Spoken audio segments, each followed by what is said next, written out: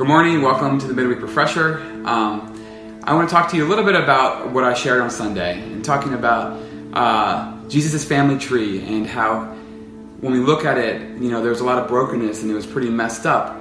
And what came out of that family tree was something really good, and that was Jesus and what he did for us. And I want to talk about the prophecy that I started with. Remember in Micah, and this was hundreds of years before Jesus came, but it talked about his family tree, and it said his family tree was ancient and distinguished.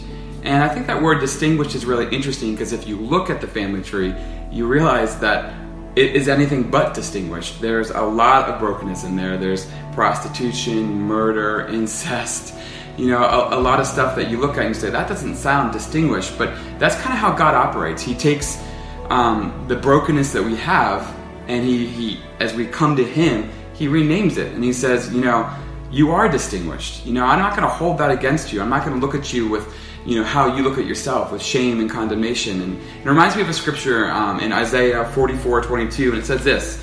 This is God talking to his people. It says, I have swept away your offenses like a cloud, your sins like the morning mist. Return to me, for I have redeemed you. And isn't that just so encouraging to know that as we return to God, man, he sweeps it all away. He doesn't even see it. We hold on to this stuff like it's baggage, and we carry it around, and we feel ashamed and condemned. But he wants us to find freedom in his redemption. And maybe you don't feel distinguished today. Maybe you look at your life and you think, how can I do any good in this world? But God looks at you as you come to him, and he says, you are distinguished, and I've got a plan for you. And he's calling us all into significance. So be encouraged today. Don't walk around beating yourself up. Take those things, give them to Jesus, and let him redeem you.